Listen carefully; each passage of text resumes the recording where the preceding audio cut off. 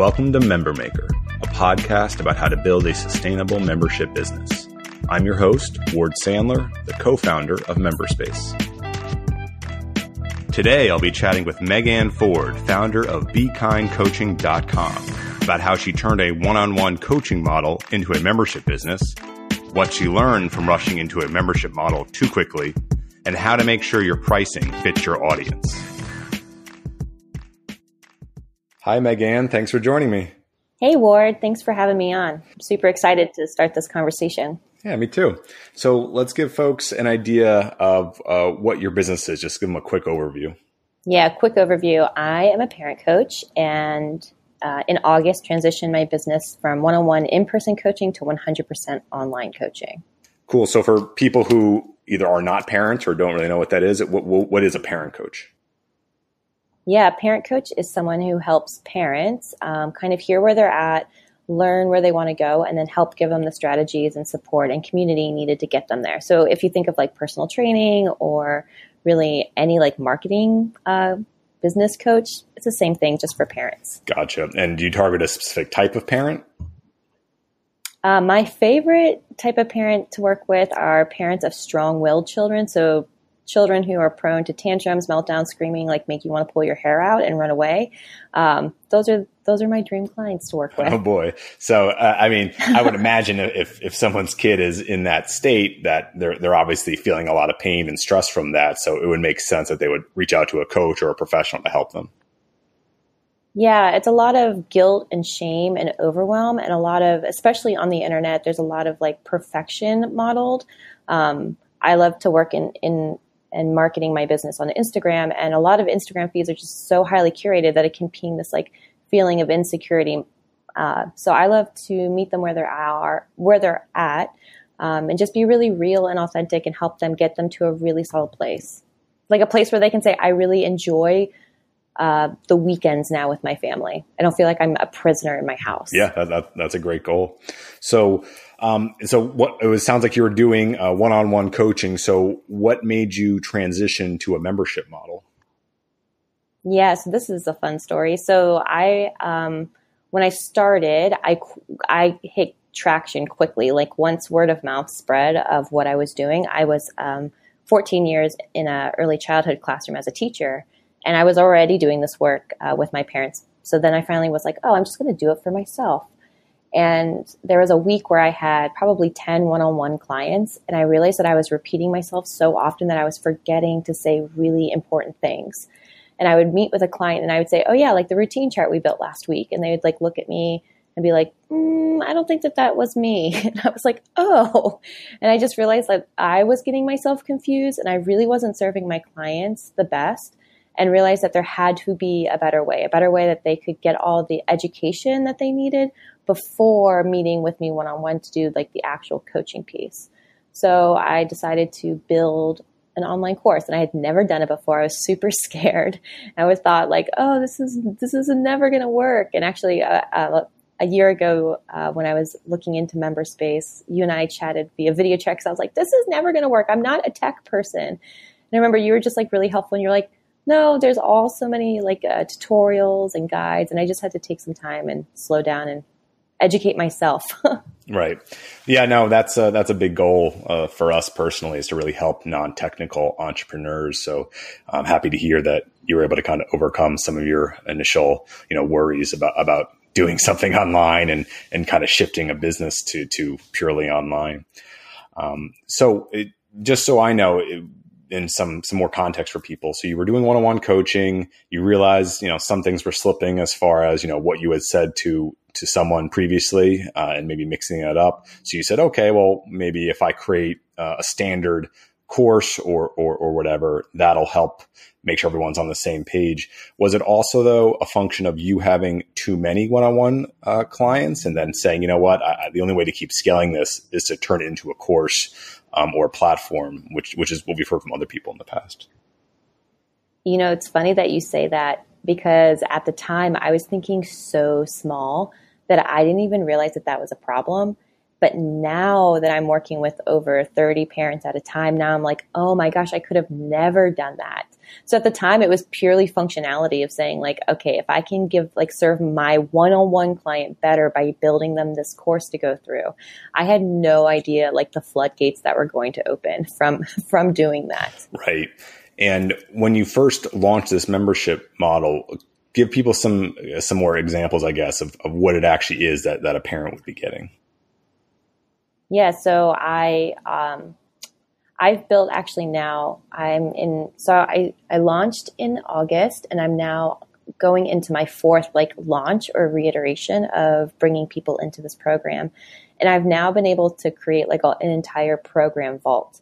So I have hour-long master classes. I have smaller, self-paced courses that they can take. And then I have one main course that gets you access to the entire vault, and lifelong coaching around that specific course. And so really just being able to offer, really being able to offer slides, videos, downloadable PDFs, links and tools to just kind of hold perspective from all sides so that any problem that my client has, I can quickly form a solution to. Right. And I assume this is something that you're growing over time and adding to and tweaking.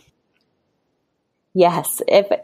Even from August to now, it's an entirely different beast. And it's growing in the most authentic way. And that's kind of where I love the flexibility of working from online. Is that I can make quick pivots in my business so smoothly and quickly that people who I'm serving, they have no idea what's going on in the background. They just know I get something cool. I get something updated. I get something new. I get a new coupon code to use, and they love it. When it comes to pricing, what's the history you have with your membership model? What did it start at and what is it at now? Yeah, so when I started with a free offering, and it was a 5-day less yelling challenge, which just had video modules and a workbook that led them into the group coaching program. And I had no idea what I was doing at first, so I had priced it at $747, but then I offered it to challenge members for half off. And throughout the challenge, I brought in 133 parents. And I was so excited. I was like, this is going to be amazing. I had a 50% open rate, a high engagement group emailing me back and forth. And then when all was said and done, I only sold one at half off. So at the end of the first launch, I'd only sold $374. And I felt so defeated and so what went wrong, right? And I thought I'll just give it up. And so then I thought, no, you know what? I'm not going to give up. I'm going to go back. I'm going to tinker. I'm going to invest in my own coach myself, a marketing and strategist and business coach to help me see and grow. And she was like, oh girl, you're not on the wrong path. You're on the right path. Pick yourself up. Let's look at it again and let's launch again. So in January, I launched it again with another 5-day challenge and opened it up. And I was able to bring in 5 families, and making just over $4,000. So I felt better about myself. I was like, okay, awesome. This works. I'm going to run it through again. And the cool part for me personally was that I did not change anything from the August launch to the January launch. And so it was amazing to me that I was able to resell a product and course that I had already put in effort to build once, that I was able to sell it again and make even more money. So that leads going into my last launch, which was in April. And I built another free offering. So this time I'd done 5-day challenges before, and this time I did a whole month series. And I led it into my group program, and I ended up making over 5 figures. Yeah, it was over a $13,000 launch. And what was different about that launch is that I actually upped the price to $1,000 and had offered the entire vault as a bonus. And so it was just amazing to me that for something that I made in August, I've been able to kind of launch, revisit, retweak, launch again, revisit, retweak, and launch again. And now I'm in a place where I've had over 30 families go through it. I'm able to look through and see where they need more information and how to edit and grow and launch again. Wow. Yeah. So a lot of things to sort of unpack there. So Yeah. just let's go back to that first launch. So the price was, you said $740. Is that right? Mm-hmm. Yeah. 747. 747. And that was a one-time charge. Yes. It was a one-time charge. And when someone signs up for that, a family, do they get lifetime access? At the time, yes. They had lifetime access to anything I created. I said, anything I create. And then I realized, oh, wait, I need to be mindful and not thinking of just where I'm at right now, but where I want to go. Right. So I guess, where did that number come from, the 747? Was that just thin air? Well, that was the cost of the one-on-one private coaching with me. For 6 sessions before, it was 747. So I just translated it, and it was kind of like, well, this feels good, so let's see. Yeah, that's actually a popular strategy I've heard from other folks who had some kind of one-on-one consulting business and then transitioned to a membership, is they use whatever they used to charge for consulting, some amount of sessions, and that's like the anchor, because at least it gives you something to start from that's reasonable and within the realm of reality. And I knew that people were already paying that. Right. So that's something for other folks out there to keep in mind is, one, that's a good place to start with pricing. It will change, definitely, but it's a good place to start. And also for people out there, before you start a membership business, it might actually make sense to hold off and to first do one-on-one consulting for whatever your expertise or the topic is that you're passionate about, that you want to help people with.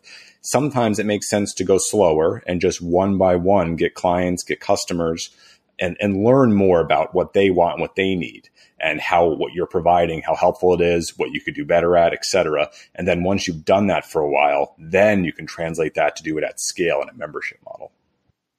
Yeah, I totally agree. I was coaching parents for 2 years before making that transition. Right. And like 2 years is a lot of time. And some people might be like impatient and be like, well, no, I need to have a membership model. I need to be making $100,000 or whatever. It's like, no, not necessarily. You got to kind of crawl, walk, run with this stuff if you want to be successful.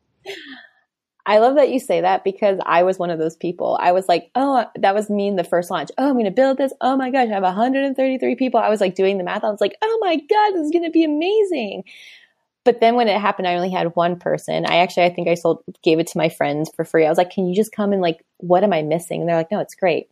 But what was funny is that I realized now looking back, that if all 133 people had joined, I would have had a lot of money maybe, but I would have had no idea how to systematically make sure that they're getting the desired outcomes and the best customer support, because it was just me at the time. Right. And that's another point that I think is real solid and to pay attention to, is if you are launching something and somehow you get a large audience or a lot of customers, which generally will not happen unless you know what you're doing. If you're not able to support them properly, and if you're not able to help them how they thought they were going to get helped, you can leave a real bad impression. And this isn't just a money thing. This could be a reputation thing. Like people start talking about you online and saying, oh, this is just not a good quality course. It's terrible support, et cetera, et cetera. And that kind of stuff can live on the internet forever, unfortunately. So it's really important that when you do this, you do it right, and you're not just launching to launch. So I think it sounds like you did this well. It's also go ahead. Sorry, it's also just another bullet point is a mistake that I made that I would go back and kind of revision is think to where you want this to go. I feel like I've been just now being able to position to think in 1, 3, and 5 year thoughts, because at the time I was so reactive. So if you're just starting off, what I would tell you to do is get very clear on what your 1, 3, and 5 goals are. Yeah, I think that's a good way to look at it too. So from that first launch in August to the most recent launch in April, obviously a lot changed monetarily, number of customers. It sounds like your thinking changed. How did you actually build up an audience, though? How did you get anyone to even know about this in the beginning? And then for the most recent launch, what changed? Yeah, I have built, I've tried it all. A coach of mine said, girl, you're like the queen of throwing spaghetti on the wall. And I'm like, yeah, just throw and see what sticks. And she's like, you're spending so much work doing that. So for me, it was asking myself, what is it that I like to do? for me, what I like to do is I like to be on Instagram. So I started to curate and invest my time there. Being able to use hashtags to find people and connect to other industry specialists. Like I know now OTs that live in Idaho. I live in Richmond, Virginia. I've been able to connect to so many awesome resources there. And then two, I thought about what is a skill that I wanted to build myself, and it was public speaking. So I started doing once a month public speaking events it's a health food store, but they have like a really great community space and they host talks regularly. So I just started like having kind of that balance of in-person skill building and then networking and then online networking and just showing up. Yeah. So for this in-person health food store, I assume it's free to talk. Is it just anyone can sign up or? Anyone can sign up, but it's actually a paid ticket. So in the end, it was kind of a small, I think the most I've ever made is like maybe just over $100, but $100 for a 1 hour talk, which is awesome that I can record and put it into my MemberSpace site. It's like a win-win. But it's just what they do. It's that it allowed me to tap into a network where they put it out to their network. So I've had people follow me for probably over 2 years, and they found me through this grocery store. They have it's kind of like a Whole Foods, and they have on their registers, they have like my information and my logo. And so any customer going through sees it. So really just getting aligned with like-minded brands, like-minded missions to help boost each other's visibility. Yeah, and this is also a common thread I've heard talking to other folks about how they built their membership business is having some kind of in-person type event or speaking engagement or networking or meetup. There's something about that, especially when you're first starting, that allows you to kind of be more, I don't know if intimate's the word, but you get to be close to people and actually talk with them and see them in real life. And that makes a big difference compared to just throwing something out on the internet and saying, hey, check out my business. Like this is a way for you to provide value in person, which is, I'd argue, more valuable than providing information online. Even if it's the exact same information, just the fact that you're doing it in person and they're there's something to that. Well, yes, when you're in person, you start to see the body language. You start to see my husband has come to a couple of my talks. He hears it enough from living with me, but he's come to a couple and he goes, Megan, there's like a shift in the energy that it's like very palatable. Once like people come in to talk about these things, they're like all very like scared and tense and nervous. And he's like, by the end of it, you're like getting invited to family dinners. So I crave that energy and I thrive off of it, but it's also great. It's like a low risk area for me to test out maybe a new messaging or maybe a new strategy that I want to present without like going through the work of building it, recording it, editing it, putting it up, promoting it, getting people's eyes on it. I can go and test it and like take the temperature of the room before I put any more effort into launching it. Yeah, that's amazing. So for Instagram and these in-person events, it sounds like Instagram is another big focus. So is that just you purely following and engaging with people, or are you also doing advertising on Instagram? I have not. I would say, again, this is like the spaghetti method. I have not really put a lot of money. I know, people say you either pay with time or money on Instagram right now. I'm still like in that like coal. I like to say like I'm holding the coal, I'm buffing the coal. And then when I get the diamond, I'll put some money behind it. So I have not run paid ads, probably outside of like maybe an initial launch. I'll throw like $25 behind it just to people who have already gone to my website. But I have not done like a paid ad strategy. It's purely just more organic. For me too, I think that I get higher quality leads that way because they've already been watching me for a while. And something recently, talking about getting in front of other people's audiences, I have been following someone who has a very engaged group on Instagram. And I was doing a story and I called out this person and I tagged them in it and they reshared it in their Insta stories. And in the course of a day, I had over 170 new followers, like this huge wave of followers. And what was interesting to me, because sometimes especially on Instagram, you can like spend some time and work and create something, and you put something up there and it like launches to crickets, and you're like, oh man, I like really worked really hard. It's like such a good message. Actually, I had a post yesterday that I was like, really, no one's going to comment on this. But what happened was when this person shared the Insta story directing people back to my profile, I had all of those people come over and they started crawling through my entire content.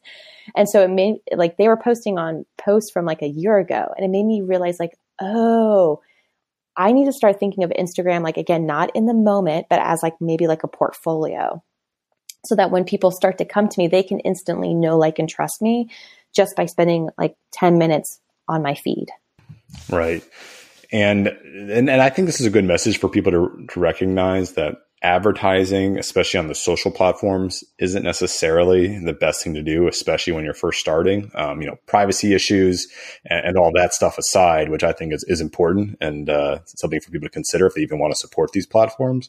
But if you are going to be using it, spending money with them, it can sometimes not work, especially if you don't know what you're doing, and especially if you don't have traction yet. So you're just kind of throwing money out thinking it's going to work.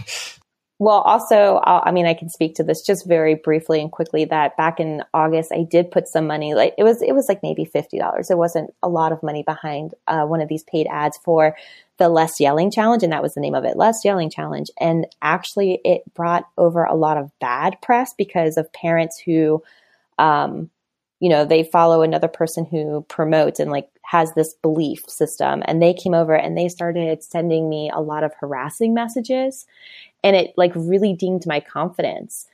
So that's when I was like, I'm going to pull back on this paid ad strategy until, again, like I have a very clear message. I have myself have a very clear and confident platform, and I really know what I'm doing. Because I feel like the internet, it can go like to some crazy places.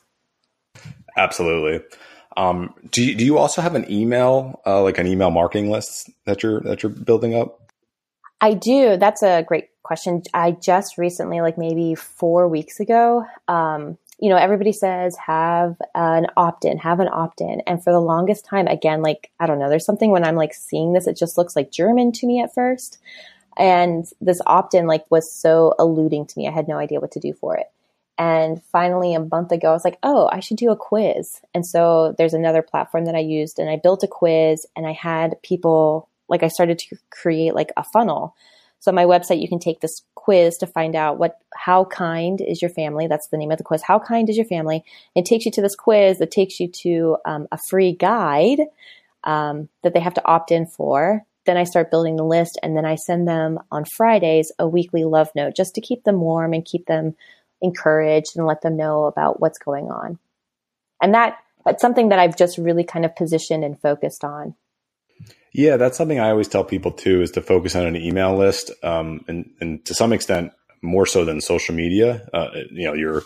It varies for everybody because some people have a lot more success with social media. But the good thing about an email list is that it's yours, right? Even if you change platforms from MailChimp to ConvertKit, et cetera, it's still your email list, and that audience can be imported and exported pretty easily. Whereas with social media, their algorithms could change, right? It used to be that when you posted something, everyone in your followers saw it, and then that's changed now. And now things need to be promoted via advertising a lot of times for the majority of your audience to see it. And the problem is that you're not in control, right? A third party is in control of your audience. So is it even really your audience? Is it really your followers, right?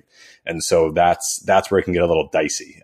Whereas an email list, it's always yours. Email is email. When you send an email, it goes to their inbox. And so that's something for a lot of folks to think about, is if you're going to spend time on something, I generally would recommend an email list. Yeah, I do agree to that. And I agree that it allows you to keep that audience warm. And so they know you, and it's not like, oh, I need to email them because I'm launching, and then like spam their emails, because they'll quickly unfollow you. And making sure something that was like, I feel like, at the beginning was kind of discouraging to me, because I would put all this time to this email and I would send it out, and then my open rate was like, I think it was like 20%. And I was like, well, we suck. Like, nobody's opening my emails. And then it was my business coach. She was like, oh girl, that's a good open rate. So it's also like putting into perspective that even when people are sending an email, keeping focus on who's opening it, trying to, strategize to how to maybe play with the subject lines and making sure that you're delivering quality content so that your emails get opened. Right. Focusing on being helpful is really the key here, right? Not just sales. It's kind of like, I've used this analogy before. It's kind of like cooking. Like the sales is kind of like the salt. You want to sprinkle it in and it needs to be there, but the majority of the dish is not sales. The majority of your emails should not be sales. It should be providing helpful information to your audience, and that's it. And then subtly saying, and by the way, if you need more help, here's a course or here's a whatever that I sell. But the focus, the lead should be on being helpful, because that'll keep people happy. That'll keep them on the list. That'll allow them to share your email with other people. Then that's what you really want. So let's dive into what hasn't worked. It sounds like we've talked through some of the progress you've made in terms of building the audience and marketing, and we're figuring out your pricing. So what have you tried that really hasn't worked? Yeah.